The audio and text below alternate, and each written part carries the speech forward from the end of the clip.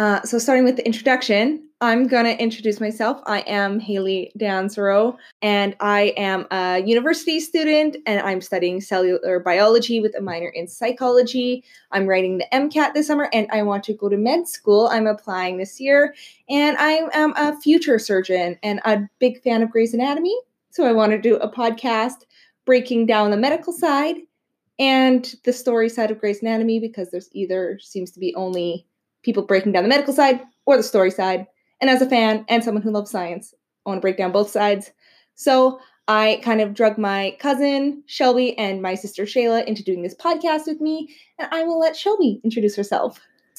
So my name's Shelby, and I am a nursing student. I'm in my second year. So it kind of gives us a little bit of diversity in our perspective because you don't see the nursing perspective as much in Grey's Anatomy. So stay tuned for all of my notes. Yeah, and I'm Shayla. I'm a journalist and writer on the side in addition to writing for a living. So my perspective has nothing to do with medical knowledge, but more on the storytelling, character building, filmmaking aspects where my experiences lie in. So we're going to start with a synopsis. This is a spoilers podcast, so we can bring up and will bring up things from future episodes. So if you are just watching it for the first time, things are going to get spoiled for you, most likely. So starting with season 1, episode 1, and this is where the interns are starting their first day at Seattle Grace Hospital. Meredith discovers that her one-night stand is her boss. He is a boss as well. There's a seizure case, and we get to kind of introduce ourselves to the characters for the first time and see their introduction into the world of surgeons. Shall we start with the first scene? We shall. Okay, Meredith and Derek wake up from their one-night stand. Kudos to Shonda Rhimes and showrunners and the writers for including the tail end or the aftermath of a sex scene. It's basically the introduction scene to your series that you're launching in 2005, which, I mean, we've come a long way in terms of sexuality on our screens since then, and is kind of a bold move. Yeah, this is where my crush on Derek Shepherd started, because he's so cute and cheeky and good looking. And I just want to say, I just saw a post on Instagram by him of his daughter, because she just graduated this year, and she is just as pretty as he is. That, cheeky smile gets you every time. I know. It's a little grin. I just want to point out, at the end of the scene, we see Meredith leaving her house, and that is not her house. That is not the house we see from the rest of the series. And I get it. It's because it's a pilot episode, and they filmed this separately from the rest of the season. The introduction speech in the hospital. And I know, Shelby, you have a few words on that. Yeah. Okay, so I love Weber, but this speech is not realistic at all. It is so aggressive. These are new people who are coming into the hospital for the first time. You're not going to make up this big, elaborate speech to scare them. Trust me, they are already scared.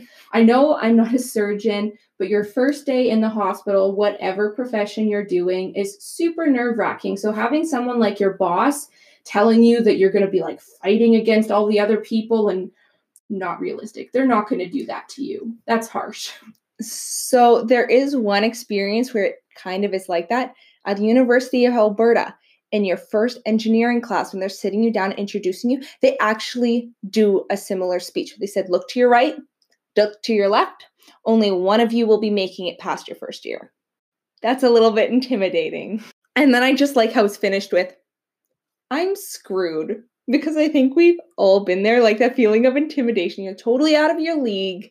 You're doing something new for the first time.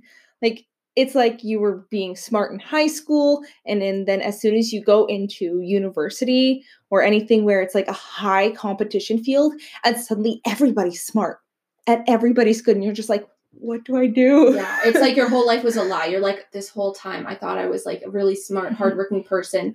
And then you get thrown into this new situation and you're just like second guessing everything that's ever happened to your Another fun fact about the speech scene is don't be fooled, folks. Alex Karev was placed there as an afterthought.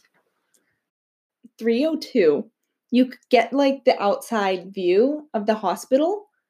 And I don't know if you guys like paid attention to it at the time, but it looked really small. Like when you compare it to the hospital, like University of Alberta Hospital, like where it's several buildings and huge, like the Seattle Grace Hospital looks small, like especially for a teaching and research hospital. I don't know. That's just something I kind of noticed. It's just one building, and so many hospitals nowadays have like multiple buildings to them. I definitely get what you're saying. We get to the part where all the interns meet in the change room, and there's going to be a lot to talk about here, and I don't want to interrupt anybody, so I'm going to let you guys talk about it first, because I have so many opinions on this scene.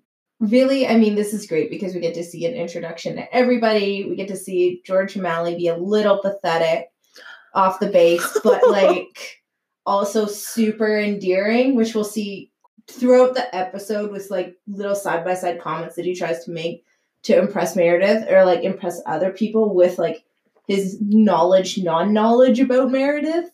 Also, I noticed that like, I mean, I love her and I hate docking her, but like Christina is a little anti-feminist in this locker room scene when she discredits Izzy for being a model and a surgeon. She's like, that doesn't help with the whole respect factor for female surgeons. And I mean, that's a mindset, I guess, back 2005, right? Where now a lot more people are open-minded to the idea that you can be gorgeous and have a successful like modeling career, but also be super smart. Yeah. Overall, this scene was just so good at showing the viewers like the introduction to each of the characters. Even though it's a really short scene, they're not in the locker room for that long.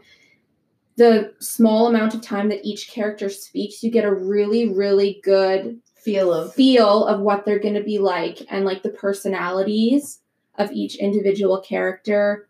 Also, directly preceding this, the conversation of them trying to figure out that Bailey is the Nazi is pure gold. Almost as good as Bailey's mushroom cut in this episode. I'm so offended you called George O'Malley pathetic, because I wrote in my notes that George O'Malley is me when I first meet people. Well, it makes sense. I just get so awkward and I'm like, I want them to like me, but I don't want to sound braggy and I just want to be everybody's friend. I want to impress them. But at the same time, also a little bit of Christina Yang. So I'm trying to... But it's like so realistic because if you think about it, these people have been in school focusing on nothing but getting good grades for their whole lives. And now they're trying to socialize, but you can see how awkward and what little social skills they really have, which I really like as well about this scene. Yeah, I definitely find, like, especially in the first episode, George O'Malley as one of the most realistic characters. Because I'm like, I can see you meeting a George O'Malley, except for the whole Marion Callie thing. But one of the most emotionally well-rounded characters. Because as much as I love the other characters, Meredith, Alex, and Christina are like woefully emotionally stunted. Just the way they like self-sabotage. And I did notice a discontinuity error. George puts the stethoscope on his neck, and then they do a cutscene where they zoom out, and the stethoscope's in his hand, and then he puts the stethoscope back on his neck as they're leaving. Yeah, he puts it on twice. Yeah, I yelled when I saw it. I was so proud of myself for spotting that when we were watching. Yeah. Also, fun fact about the whole stethoscope around the neck thing, that is actually frowned upon in the hospitals. You wouldn't know it because everybody in like pictures and movies always looks so much cooler when the stethoscope is around your neck. But they tell you in nursing, don't do that. Because normally you're supposed to keep it in your pocket so that it's not near your face, it's not getting in your hair. So after you see a patient, you like clean your stethoscope, put it in your pocket, and then when you go to see your next patient, you don't have to wash it again because it stays sterile safely in your pocket. Okay, so then we get to Dr. Bailey doing their first introduction, and I just want to start by saying Dr. Bailey is a badass bitch. I love Dr. Bailey. She takes no shit. The problem I take with this is first her bowl cut, like Shayla said. Or like a mushroom cut. Yeah, I guess.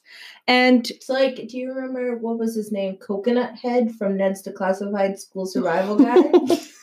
That's the haircut she had going on. And this is why I forced my sister to be on this podcast, because we needed her scathing review of characters. So the issue I take with Bailey's speech is when she says the first shift lasts 48 hours. So I know the show started in 2005, so I'm not sure what the laws were then, but that would definitely not be allowed now. So in the United States, residents are only allowed to work 80 hours a week, and first-year residents can work a maximum of 16-hour shifts.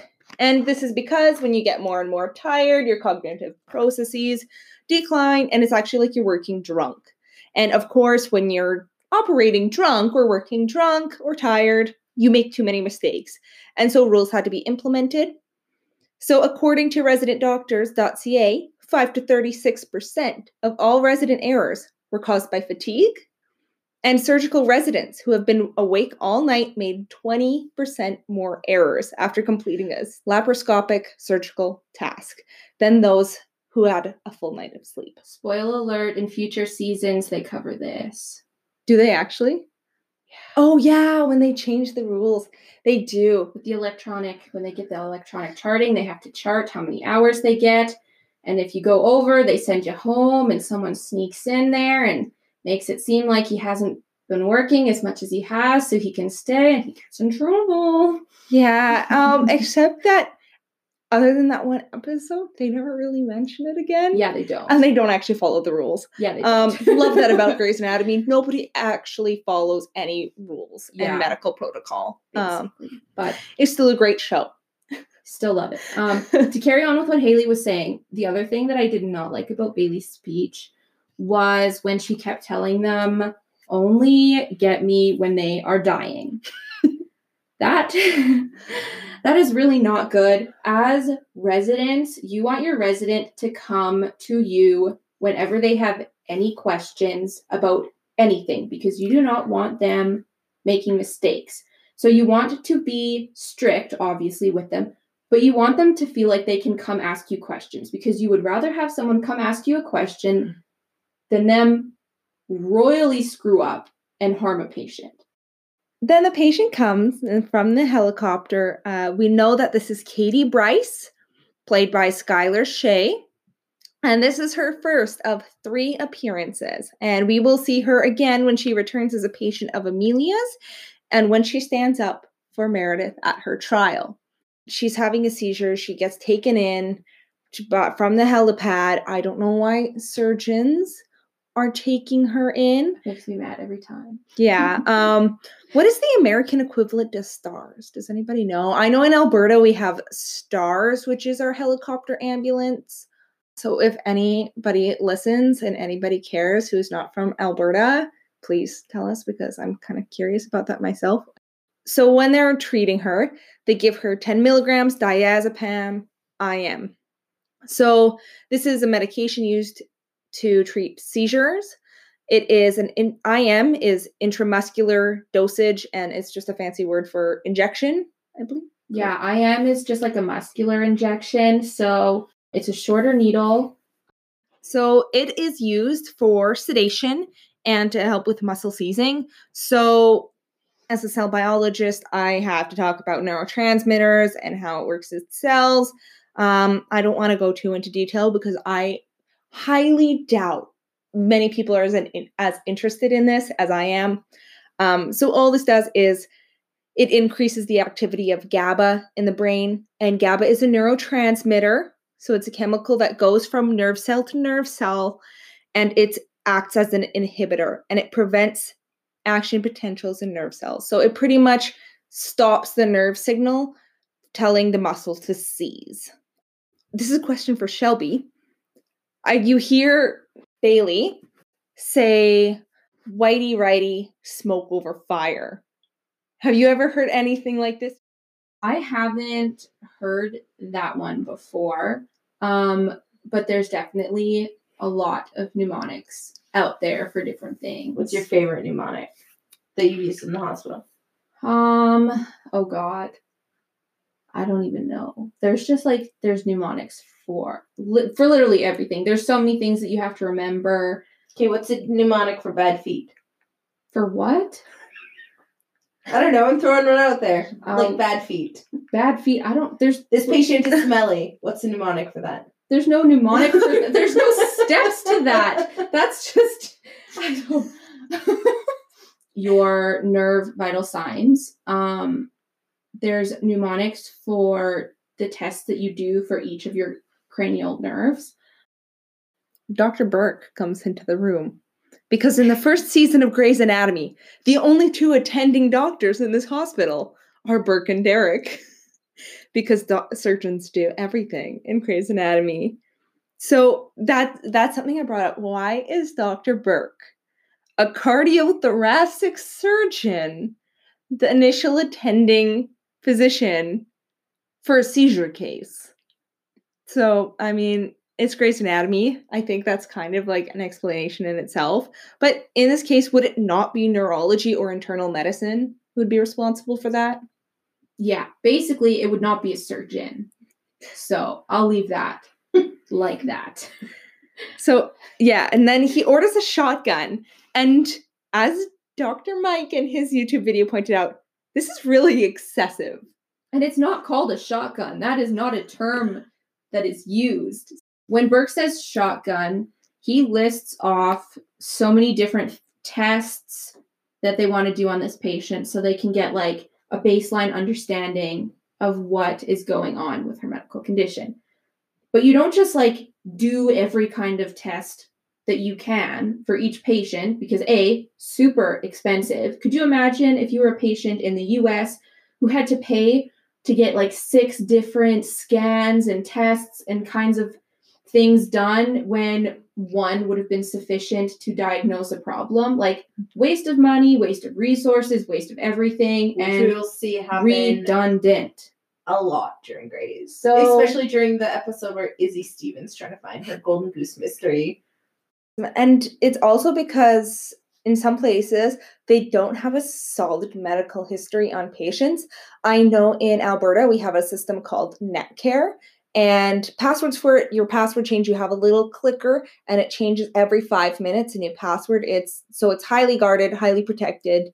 Only physicians and specific medical personnel can access these medical records, but everyone in Alberta has an online medical record accessible through Netcare.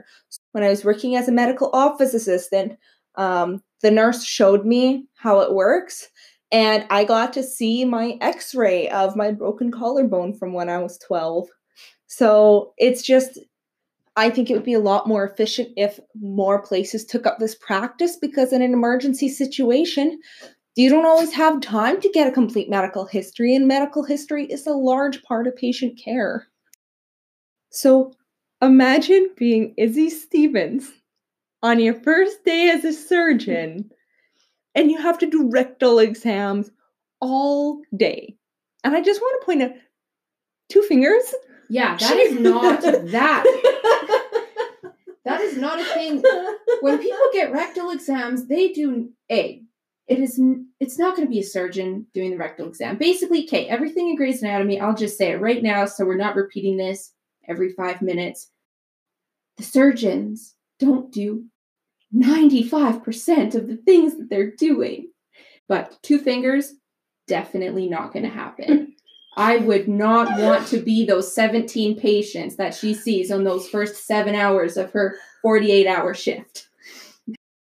And then when Christina Yang goes to bug Miranda Bailey when she's in the operating room, and the look Miranda Bailey gives her, I like just that deadpan, like, are you fucking kidding me? Look, I swear I can relate to this so much.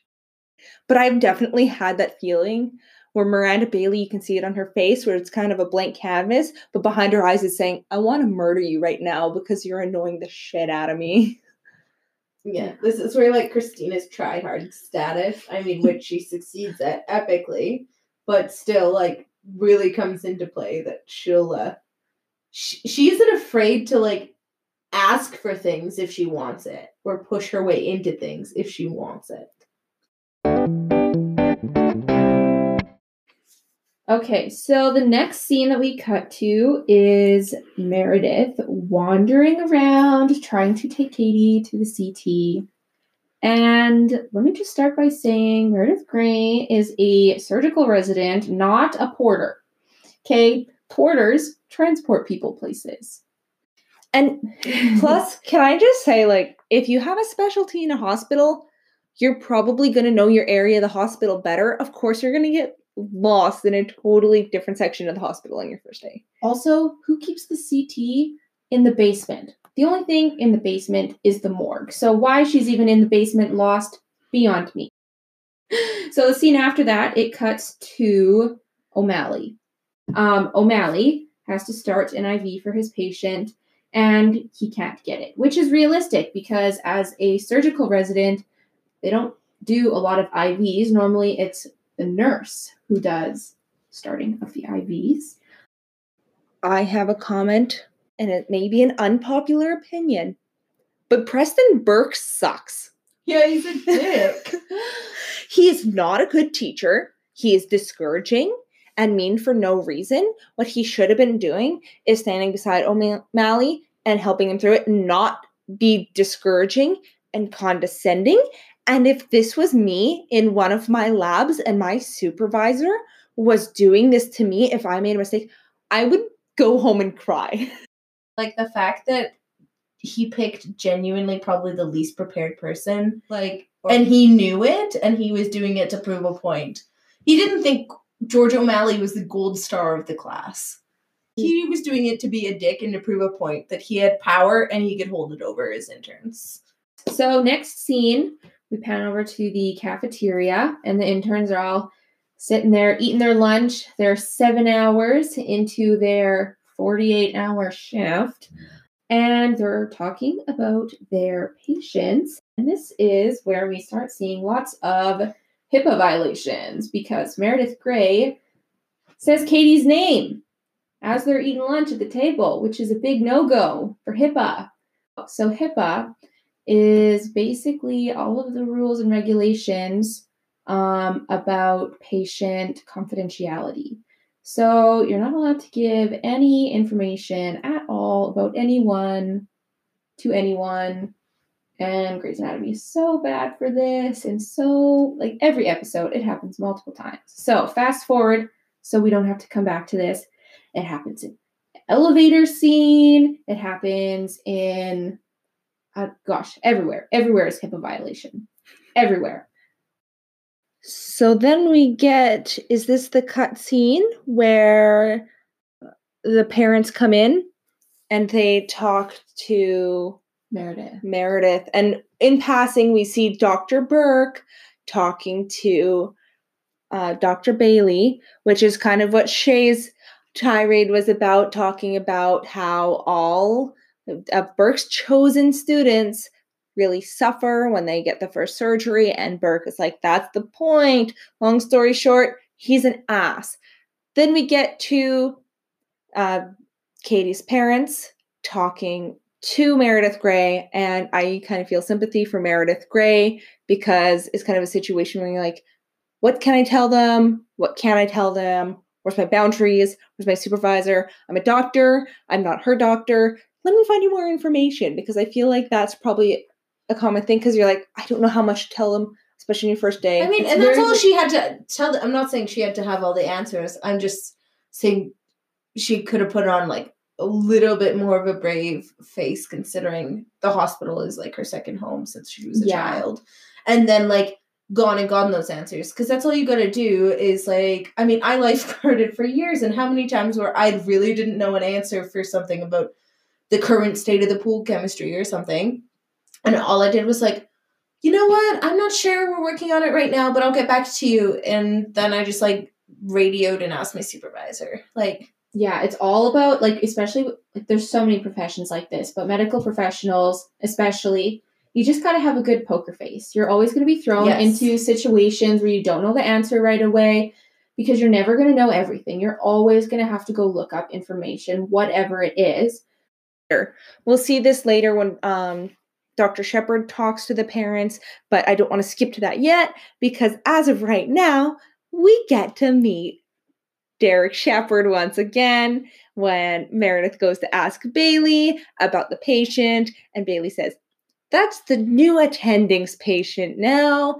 Derek Shepard, he's right over there." And you just see the look on Meredith's face and her face drop as she realizes who the new attending is, as it was her one night stand. And the double take by Derek is also cute. Totally inappropriate relationship, but it still makes my heart melt because Meredith. When you see Meredith come in the room, there's something I noticed. The cameraman's reflection in the glass when she enters the room, and I look for it, I'm like, oh, it's quite obvious. You can clearly see the cameraman in the glass reflection in this scene. I would not have noticed that. If it wasn't pointed out to me, I wouldn't have noticed this. It wasn't as obvious as the George O'Malley thing. And so from a professional standpoint with the Meredith and Derek interaction, I think Meredith handled this very well. I think she set clear boundaries. I think she was very professional. But Derek's just so damn charming. This is the scene where I had a really hard time convincing my boyfriend Kenny to watch Grey's Anatomy with me because he was determined to hate it. But he too was charmed by the magic of Derek Shepard, and he ended up loving it. I have one note about this scene, and it's literally in all caps, that smirk. Because Derek has that smirk, but he's like so goddamn charming and attractive while he does it, and it's like, it's no wonder. Like, he could just say one line, hook, line, and sinker. Meredith has a lot of willpower to say, nope, we're gonna back away from this right now. Bringing it back to my nursing perspective, so inappropriate. It's Meredith. I do agree with Haley. She set really good boundaries, but if that situation were to happen where you had a one-night stand, you knew someone before, and you realized that you worked in the same hospital and one person was of like a higher status than another, at work in that moment would not be the time to discuss your personal relationship. It would not be appropriate for Derek to just grab Meredith and pull her into the stairwell and like talk about how he saw her naked that morning. They should have just poker face, pretended they didn't see each other, get through that shift, and then discuss it, whatever, their own time afterwards and come up with a solution. The whole stairwell thing, while adorable and necessary for the sake of the show, not realistic at all.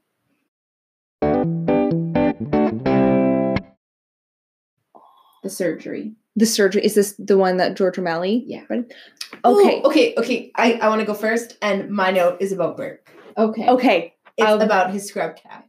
I swear to God, we do not see the pink and purple flowers scrub cap. Like, I do not remember that one for a lot of the series. That's something I never even noticed. It's also, like, definitely not one of his, like, Burke is known to have his lucky scrub caps. That's not one of his lucky scrub caps, and I just wanted to point out that I've never seen that scrub cap. Also, Grey's Anatomy putting a lot of men in pink this episode because Richard Webber was wearing a, like, bright salmon dress shirt. That is something I didn't notice. That is good attention to detail. I was too focused on the sexual harassment aspect. Pull your balls out of your back pocket? That is sexual harassment. That is, like, so aggressive. That is so terrible. And then he didn't provide good guidance, and just Dr. Burke is a terrible teacher. he may be a good surgeon, but he's a terrible teacher, and he should not be working at a teaching hospital if he's going to treat his students like crap. Yeah, like you honestly do learn from mistakes. So it's really good to put people in situations where they're learning as they go, because they'll honestly remember things better. But don't make a teaching moment out of a situation where a patient could possibly be harmed. And again, this happens in many surgeries throughout Grey's Anatomy. Yes, and there's one more thing about the show that confuses me greatly, because just the amount of inexperience that the interns have, because they should have been in a hospital setting before. If they are in medical school, they should have done surgical rotations, because the way that medical school works is the first 2 years are primarily classroom learning, and the second 2 years are primarily on the job, hands-on learning, where you're doing your different rotations in different doctor specialties to figure out which one you want to go into and do your residency in. So these are surgical interns. They would have done surgical rotations. So O'Malley would have known to press harder with the scalpel because the skin is tougher than it looks. And they would have done, like earlier, an IV. They would have done these basic things and basic patient care previous to their internship. So it's just the show making it seem like this is the first time they were in a hospital. And even with the intro speech, where he's like, yesterday you were being taught by doctors, now you are the doctors. And I'm like, that's true for a certain point, but it's more like when you look at Chicago Med, if you've ever seen that, and they have that medical student who works on the ground with them, and they can't do certain procedures, they can't make certain calls, but getting that hands-on experience. And that's what it's like. And it's like, they never had that hands-on experience in med school. So I think that's just kind of an aspect of medical school that the show missed. Maybe it was just a writing choice made by Shonda Rhimes to kind of introduce the watchers into the show and into the medical community with the interns. Or even, and just kind of as a writing play, because I personally don't think it would be as interesting if the interns weren't bumbling and not knowing what to do. And this is true. And it's really good for the character development as well, because this is such a long series. Having them start out knowing nothing, it really does help show the progression of everything that they learn. Sidebar, I don't know if it's the scene, but I did note that Christina Yang's hair looks really good this episode, how they styled it. Also how they did her makeup, and that they did Katherine Heigl's makeup, like, did her dirty this episode, because she didn't look that great. Like, they made her out to be the hot model, but, like, I thought Christina's makeup and hair styling outdid her this episode. It was spot on. So... Well, that's actually how Katherine Heigl showed up to her interview, because she wanted to show, she's like, hey, I want to look like I'm actually like a doctor who's been working 48 hours. So she showed up to the audition, no makeup, her hair up in a bun, and those glasses on, those ugly Mike Wazowski glasses that she's got on her face. She showed up like that to her interview. So they didn't really do her makeup. I just thought that Christina Yang looked fine, and like she looked like the model this episode. And then the interns are hanging out in their hallway that they like to go to. I feel so bad for George. He's like, they're calling me 007. They're like, they're not calling you 007. And I just had to laugh when they're joking and bantering there. When Christina said that said the geriatrics joke, when they said people who work in geriatrics are weirdos who live in their mom's basement and never have sex, because I thought of Shelby working in the old folks' home with that joke. You're so terrible. That's not funny. Do you live in your mom's basement? Shut up. And work with old people? Stop it.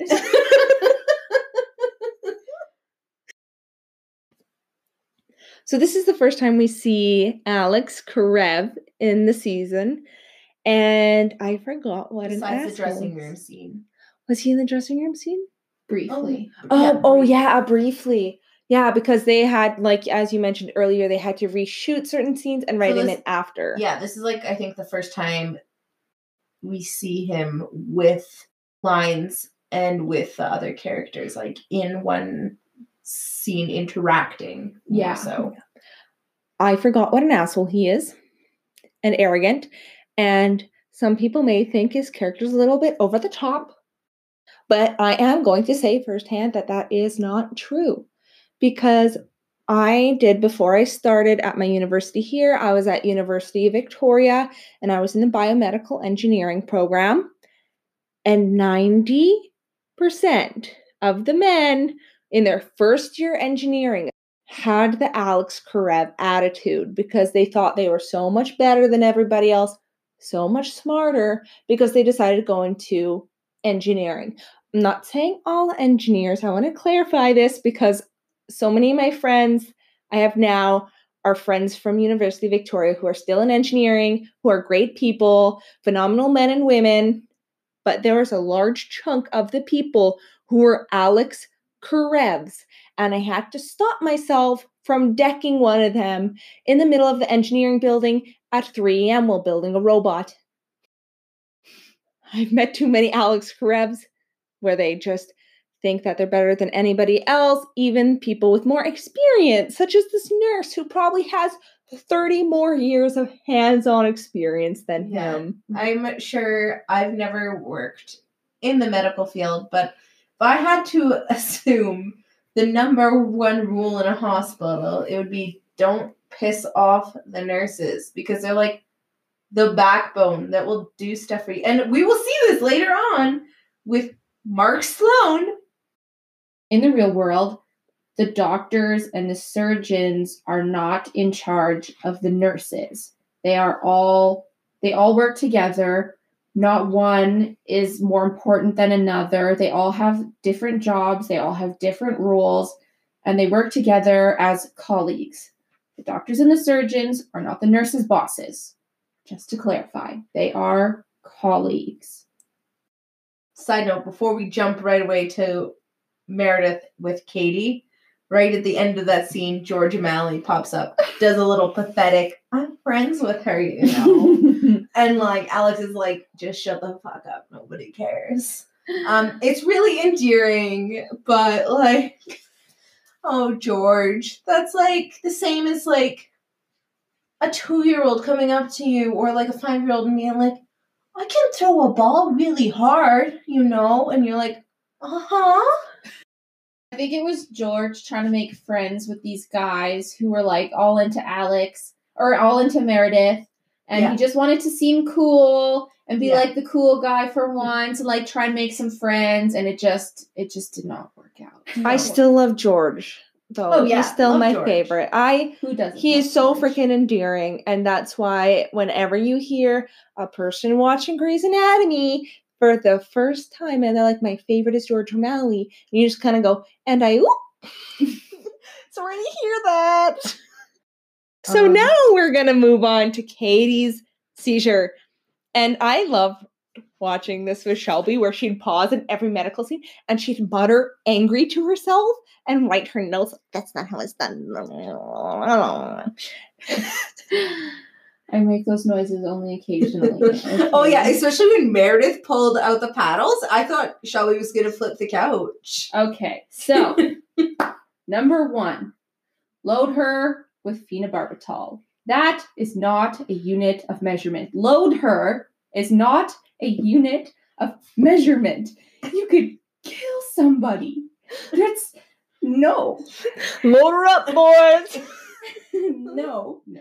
Also, Katie has had numerous seizures before. So, in a hospital, when someone has had seizures before, they're going to be on a seizure protocol, which means that the bed that they're laying on is going to have padding on the rails. Nothing is going to be within arm's reach of Katie. She's not going to have a bunch of extra things attached to her because they're going to be expecting that she's going to be seizing again. Also, they're trying to like pump her full of meds and like hold her down while she's seizing.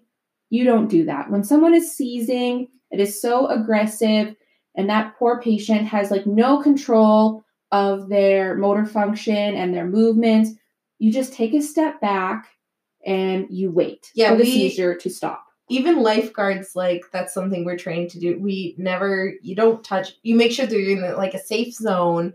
If you can, maybe put padding under their head. But like, other than that, you just let them seize. Don't try to pin down a seizing individual. No, never. Or shove your wallet in their mouth. Don't pull a Michael Scott. I did make a catch in this scene, or at least I think it's a catch.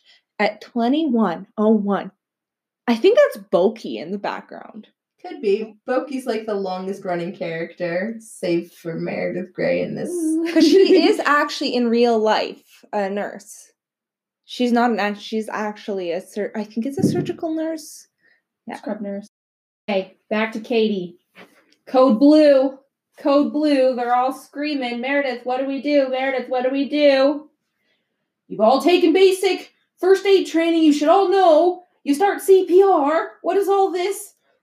Everything else? No. CPR, please. Please. It gets me, okay? The paddles. What about the paddles? Who uses paddles? No one. That is not a thing. Also, there is specific people who are trained. There's a special team that will come up to that patient, and they are specifically trained to deal with code blue situations. So before that team gets there, you do CPR, because that is the most important thing to do. Side note, when you're doing CPR on hospital beds, they have a mattress on the bed, so they're really squishy. So CPR is not as good as if you were doing it on a hard surface. So either the foot of the bed or the head of the bed actually detaches from the gurney part. Put it underneath of them when you do chest compressions, because then there's like a hard surface under the patient. So the compressions are better. There's no the paddles rubbing them together with the gel and then shocking the patient. No, it's like little stickers that you stick on them. It's stickers. It's so like an AED. An AED, for those who don't know, is like an automated external defibrillator. Most of them are kept on a wall by a fire extinguisher, and are the ones in buildings, at least like public spaces like rec centers, are dummy proof. You can turn that thing on and it'll walk you through it. One other thing to add to this terrible code blue situation. I don't know how she didn't die. First of all, that was really pathetic. Compressions. Meredith at one point like sticks one arm kind of on the patient and is like, no. But when you're shocking, you yell clear. And Meredith Grey did not say that. So if anybody was touching the patient when the defibrillator goes off, they would also be shocked. Basically what a defibrillator does is it stops your heart when it's doing funky things like not beating properly. And it'll stop your heart so that your heart can start beating on its own properly again. So if your heart is beating normally and you get shocked, basically it just stops your heart, which is not good, which is why you yell clear. So the next scene we have Izzy Stevens standing at the end of a dark hallway with Miranda Bailey sleeping on a gurney, and Izzy is scared because she has to wake up Miranda, who does not want to be woken up because she's sleeping. You would never see anybody sleeping on a gurney in the middle of a hallway in a hospital. Super inappropriate. I'll just leave it as that. Izzy needs help with a central line because she's never done one before. Just everything about that is so wrong. Central lines are done primarily by nurses. Also, Izzy Stevens is a surgical resident, which means she would have learned central lines in med school.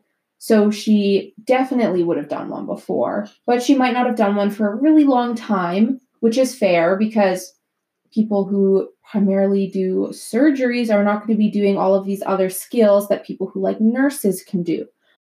So she has to wake up Miranda Bailey, and I feel really sorry for her because I would not would not want to be her. No. I would not want to do that. But a lot in this series, I am not envious of Izzy Stevens. I think she gets the short straw for a lot of things.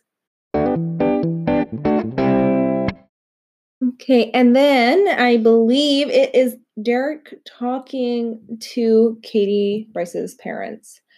And he has to deliver the hard news that all medical professionals have to give at some point, saying, I don't know. And it's not something that anybody wants to hear. It's not something that you want to admit. I think Derek handled it very well. If people are scared and people are worried, they're going to be more aggressive with dealing with you than they would in a normal situation. And they are. They're aggressive with Derek, but they are scared and they are worried for their daughter. And I think that Derek handles this very well by not taking it personally, by still talking to them very professionally, as he should, and not letting it get to his head. And especially with dealing with family members of patients, honesty is the best policy.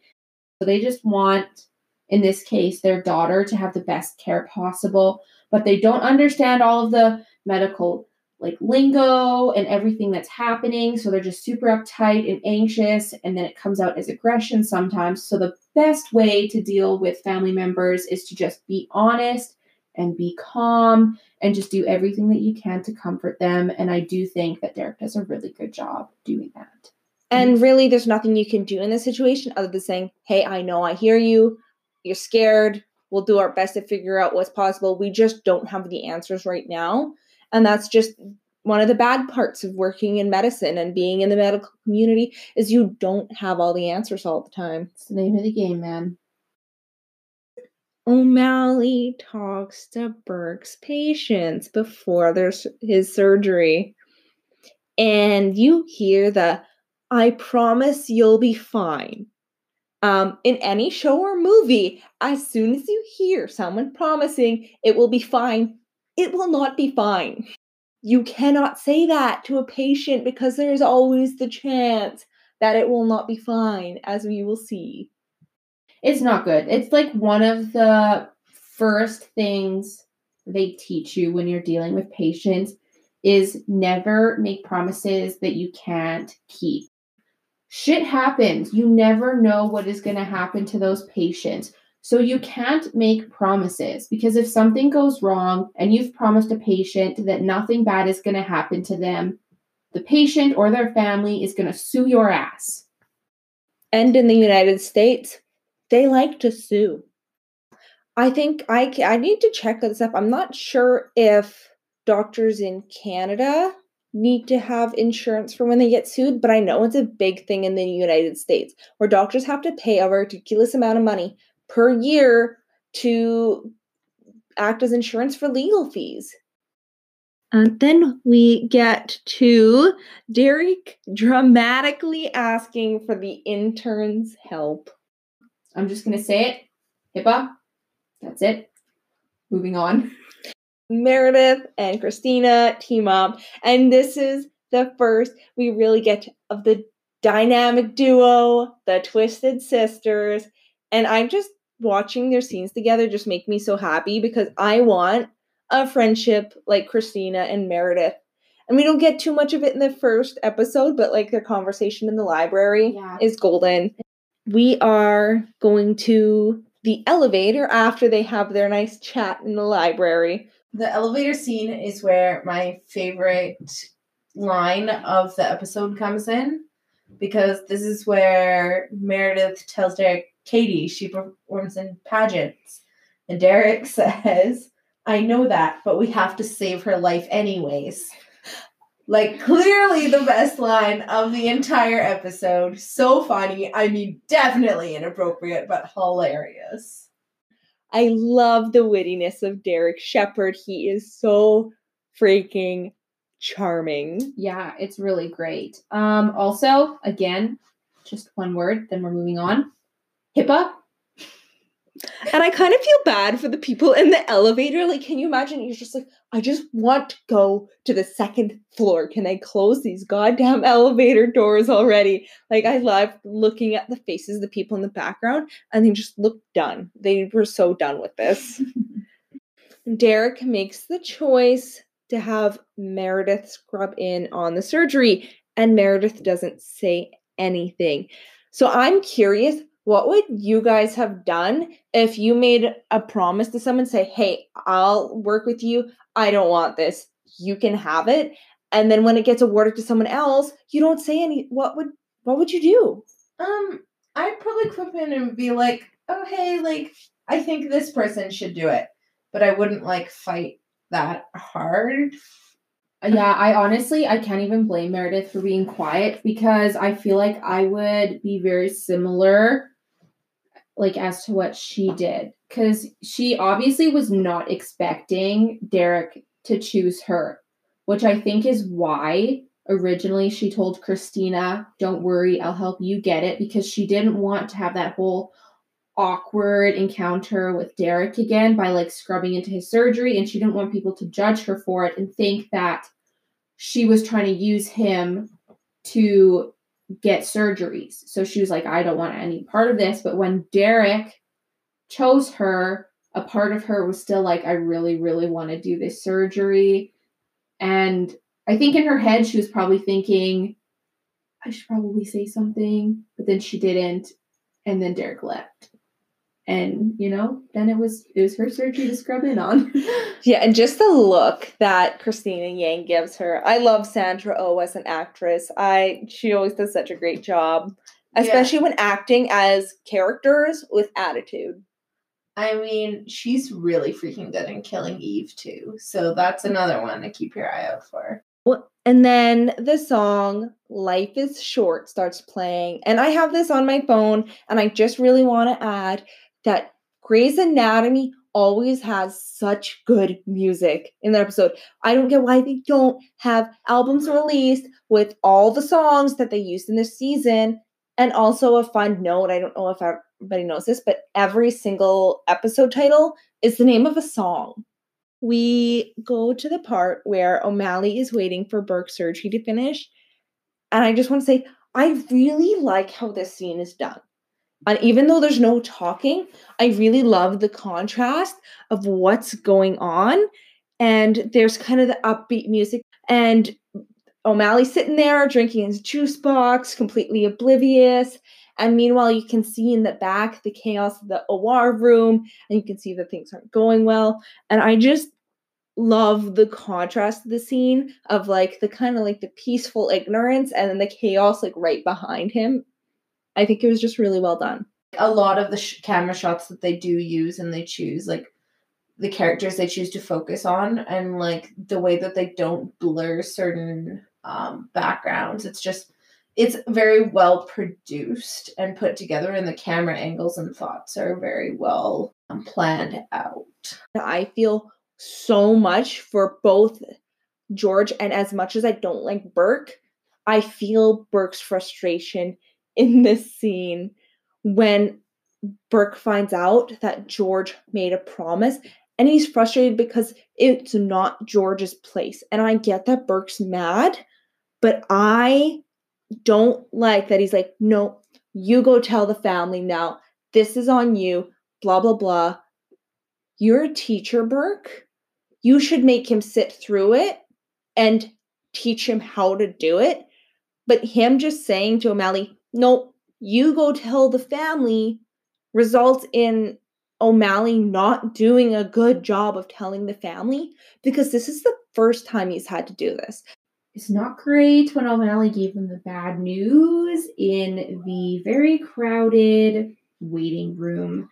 Normally, when you give bad news or even good news after a surgery, you go to a private place to talk to the family. You do not do it in the middle of the waiting room where there's people everywhere. Nobody likes to give families and patients bad news. It's not ideal.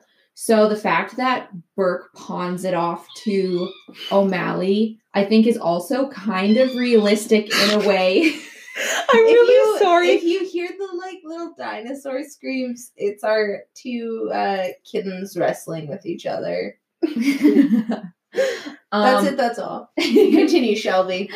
But it's actually kind of realistic the way that Burke kind of pawns off the tough job to O'Malley, because although I haven't personally had to do it yet, a lot of my nursing instructors have said, even though it's not the nurse's job to give patients bad news, a lot of the times the doctors don't like to do it. So they'll just walk into the room, drop a bomb, and then leave. And then the nurse is just standing there awkwardly with the patient, and the patient is like, well, I don't understand what that meant. Can you explain that to me? And then the nurse has to break down all of the things that the doctor said very nonchalantly before he ran away or she ran away, and then basically deliver the bad news to the patient. Even though it's not their job, it happens.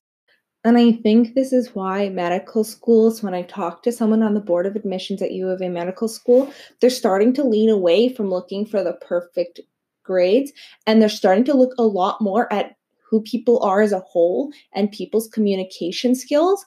Because I was told once you hit a certain GPA up, you're good. Once you hit a certain MCAT score and up, it's good. They no longer care. They don't care what your undergraduate degree is. I was told focus on extracurriculars, focus on volunteer hours, and focus on interviews and building yourself up as a person, because that's what they're looking for. They're placing a lot of weight in interviews that they weren't before. Meredith decides, okay, I've had enough of this conflict with Christina. I want to resolve this. I'm going to go talk to Derek. So she goes and she finds him in the patient room shaving Katie's head while she's unconscious. Because that wasn't an OR, was it? Nope, that was just, I don't even know. Yeah, she wasn't under, so was she just sleeping while he was shaving her head, or what? I think they made it seem like she was under, but they would definitely be doing the head shaving while the patient is still conscious. Because it just, like, someone can only stay sedated for so long, and they're not going to waste precious sedated time to shave someone's head. I think for just convenience sake of Derek and Meredith having this private conversation, they're like, hey, let's have Katie Bryce knocked out. But just, I know,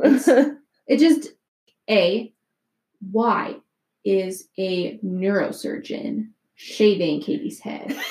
Anybody could have shaved Katie's head. They're not going to pay him however much he gets paid, which is a lot, to sit there and shave hair. Number 2, it doesn't matter if the patient is awake, unconscious, whatever.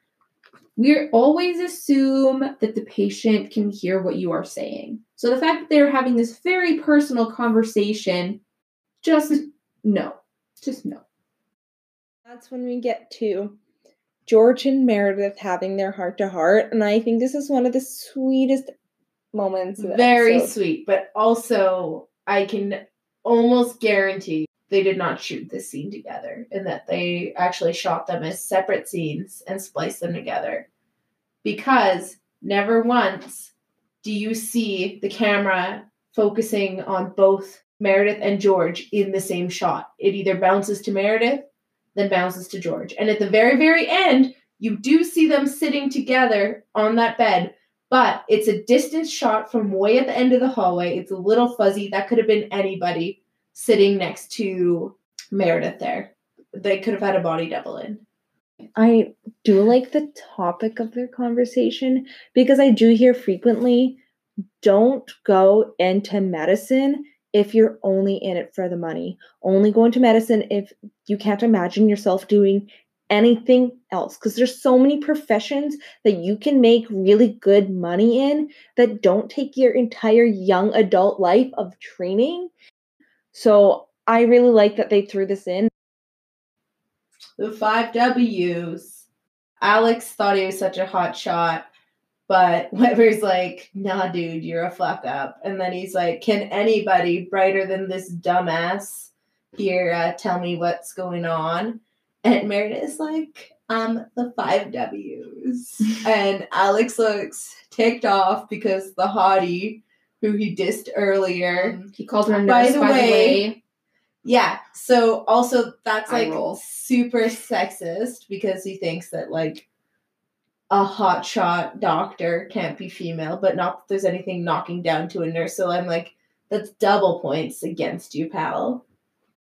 Yeah, and just to like go in depth a little bit more. So when Weber asks Meredith what she thinks the problem with Alex's patient is, originally she said that Alex thought it was the wind, which is most common, Yeah, but she she thought it thinks was it's walking, which means pulmonary embolism. And Weber asks Meredith what, the course of treatment would be for a PE.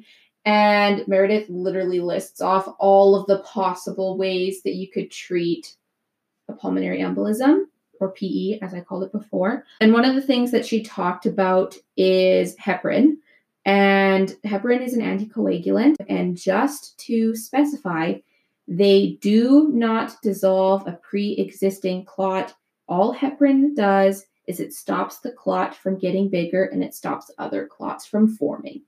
In addition, a pulmonary embolism is a very, very noticeable, very severe thing. So the fact that Alex Karev did not know that his patient had a pulmonary embolism, which is very serious and life-threatening, is terrible.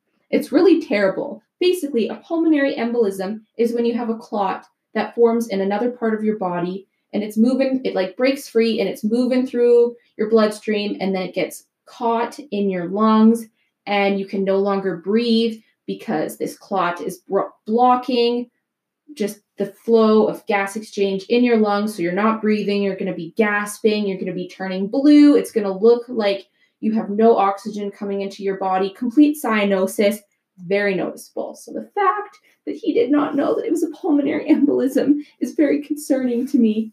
Yeah, my only comment about this scene is Dr. Weber saying, "Welcome to the game" is super cheesy, but I love it. I love it.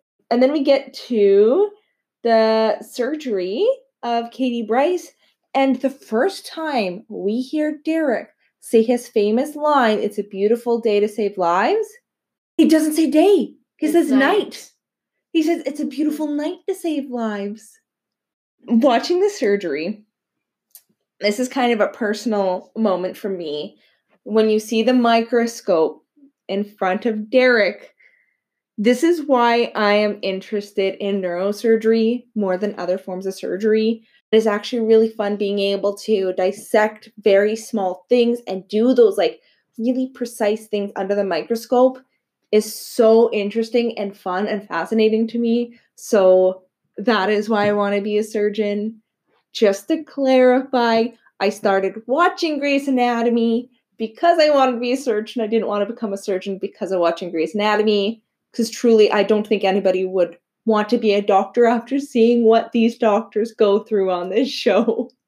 Also, side note, during that surgery, Derek does not have goggles on, and he should 100% have goggles on. Oh, yes. That's something that bothers me so much, because even in a lab, when I'm dissecting and I don't have to be necessarily sterile, you need to protect your eyes. I've had a starfish explode on me and get on my glasses. Can you imagine if I had dead starfish in my eye because I didn't wear proper eye protection? That's how they are with bodily fluids. You don't want bodily fluid exchange at all. One common misconception, just throwing it out there, is that when a patient has some kind of blood transferable disease, that you would have different precautions for dealing with those patients than you would for patients that don't have a disease that can transport through the blood. But that is false. You treat all patients the same because you do not want any bodily fluids, no matter what patient it is, to go from them to you. Then we get to the end, and we finally get to find out who Meredith is narrating to. And it is her mother, the great Ellis Grey. My question is now, because of this, who is Meredith narrating to in the rest of this series? If in the first episode the narration was her talking to her mother, who's she talking to in the rest of the series? Alzheimer's is such a scary thing. When they forget who you are, they don't even recognize you. They don't recognize you as your child. And even if you didn't have the best relationship with your parents, I can't even imagine how terrible that would feel. And if anybody wants a song that kind of relates to this, Blank Stares by Jay Allen will just shatter you. It's about his mother with Alzheimer's. Yeah, it's really heartbreaking. Like right now I'm working at a senior's home, and it's just heartbreaking when you have a patient who has Alzheimer's, which is a form of dementia, by the way. It's just so heartbreaking when you see this interaction between a patient and their family, and the patient is scared and they don't know what's happening because they don't remember anything, and they know that they should remember someone, but they don't. And then pair that with a family member who knows that their like their loved one won't remember them, but still hopes that they will. It's just so heartbreaking. It really is. Shane, do you have any final thoughts on the episode? Overall, I mean, really good episode, well put together, great plot lines, pushing the envelope on some stuff, I guess, for 2005. There's some TV show pilots that are very, very slow and just hard to slog through, and you kind of have to force yourself through the first episode or two of a series. And I don't think Grey's Anatomy is that way. I think right away you're pretty captivated and the whole episode holds your attention all the way through.